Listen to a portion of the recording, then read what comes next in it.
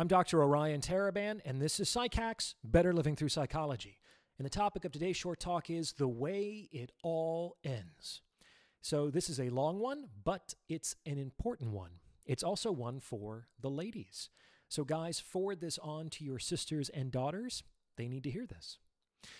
All right, let's start by taking a high-level look at the state of the sexual marketplace in the present day, shall we? Fewer people are getting married, entering into relationships, or even hooking up than ever before. All three of these things are at historically unprecedented lows, and there are many, many reasons for this. However, one of the primary drivers of this phenomenon, as discussed in the previous episode, is female hypergamy, coupled with the reality that in the West, young women are doing very well. Childless women under 30 are outperforming men in that demographic in almost every quantifiable metric, and most notably in education and earning. Yay, women! That said, if women retain their tendency to mate and date up, and if young men are underperforming relative to young women, then there will simply be a smaller and smaller pool from which most women would be willing to select a partner. And since women are the gatekeepers of sex and men are the gatekeepers of commitment, and since sex precedes commitment in the West, we see the trickle-down effect mentioned before. Less sex leads to fewer relationships, leads to fewer marriages. Now, this would actually be a much easier problem to solve were it not for one little thing. Namely, women, despite all their modern ideas about gender, sex, and power, are still waiting for the offer. As discussed previously, across all cultures and throughout history, the man has been expected to proposition the woman. This proposition can range from, "You up?" to, "Can I buy you a drink sometime?" to, "Will you marry me?" But it is always the man who makes the offer to the woman.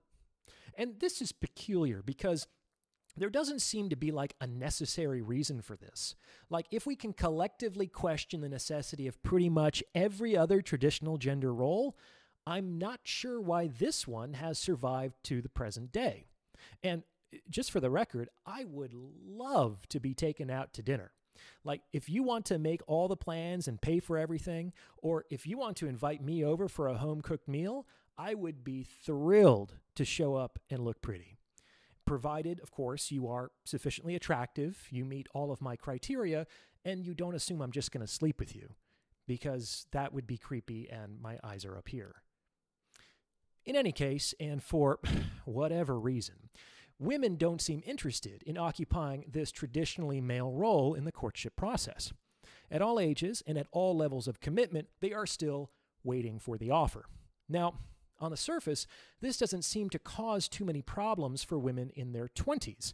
The offers might be coming in hard and fast, and it may reasonably seem like it's only a matter of time before an even better offer comes in, and they'll accept when they're ready.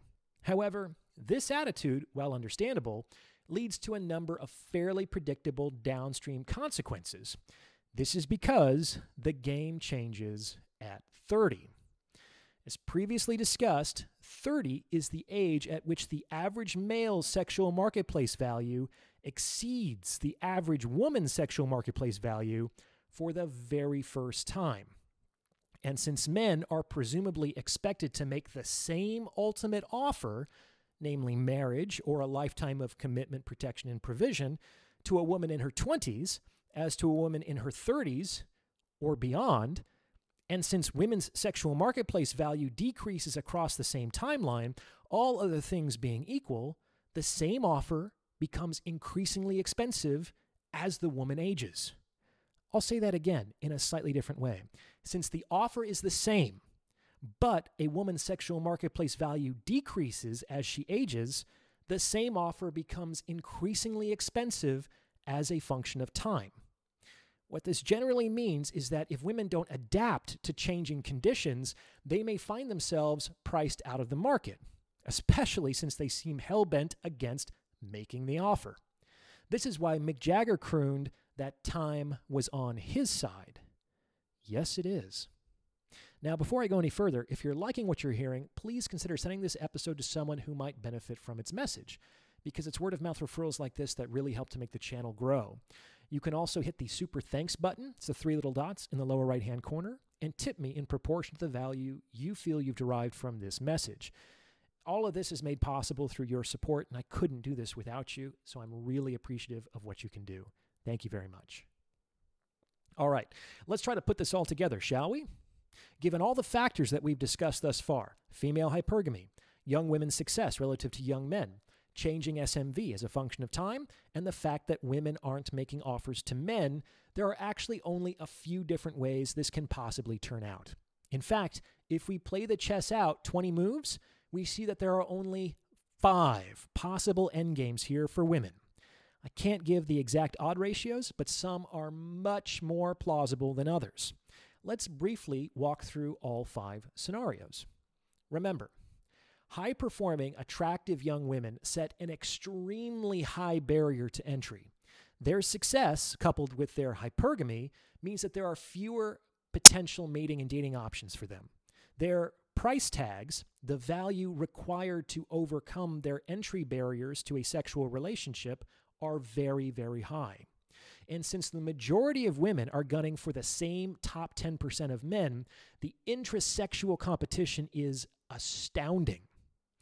Now, on the other hand, while women are doing very well, the men to whom they are hypergamously attracted are, by definition, doing even better. These 10% of men have incredible optionality, and they may understandably be reticent to forego the buffet for the same meal for the rest of their lives. This creates the ironic paradox that the men who have what women want are the least likely to give it to them. Let me say that again. The men who have what women want are the least likely to give it to them. From their perspective, the women's demands are too expensive, and they only become more expensive as a function of time. And this phenomenon will intensify as the trends we've discussed continue. What this means is that, given the assumptions I've already mentioned, there are only 5 endgames for women. As you'll see, they logically cover all possible outcomes. Here they are. A. Women keep their price tags high, beat out the intrasexual competition, and secure the high-value man. B. Women lower their price tags in order to beat out the intrasexual competition and secure the high-value man. C. Women keep their price tags high, fail to beat out the intrasexual competition, and settle for a lower-value man. D. Women lower their price tags, still fail to beat out the intrasexual competition, and settle for a low-value man. And E, women neither secure nor settle and end up unpartnered. There are literally no other ways for the game to end. So, which outcome is most likely? Feel free to pause the episode and take a guess. Now, since we're talking about behavioral economics and the exchange of value, the easiest way to approach an answer to this question is to consider what you, a woman, would do if you were shopping. To that end, would you ever buy the exact same product from one vendor if you could get it more cheaply and easily somewhere else? Of course not. And that's why, though this is going to be hard for some women to appreciate, the most unlikely outcome by far is scenario A. Keeping your price tag high with men who are awash in optionality ain't going to lead to a sale. That said, do you sometimes pay much more for a product from one vendor, even though you could get a similar product more cheaply and easily elsewhere? You do. Almost every woman I know owns a designer bag, which is a sack to hold things. You don't need to spend thousands of dollars on a sack, but you do need to spend thousands of dollars on a Versace sack. Now, Versace can charge thousands of dollars for a sack because they have demonstrated proof that women will pay thousands of dollars. They can beat out all the other sacks. They are the 1% of sacks. And a woman needs to be a 1% woman to have a Versace price tag. By definition, most women are not 1% women. They will lose to the intrasexual competition for the top 10% of men if they keep their price tags high. This is not because these men can't afford the price tag, but because, like you, they are not going to spend more than they need to for the exact same product. So scenario A is the least likely. It only happens about 1% of the time.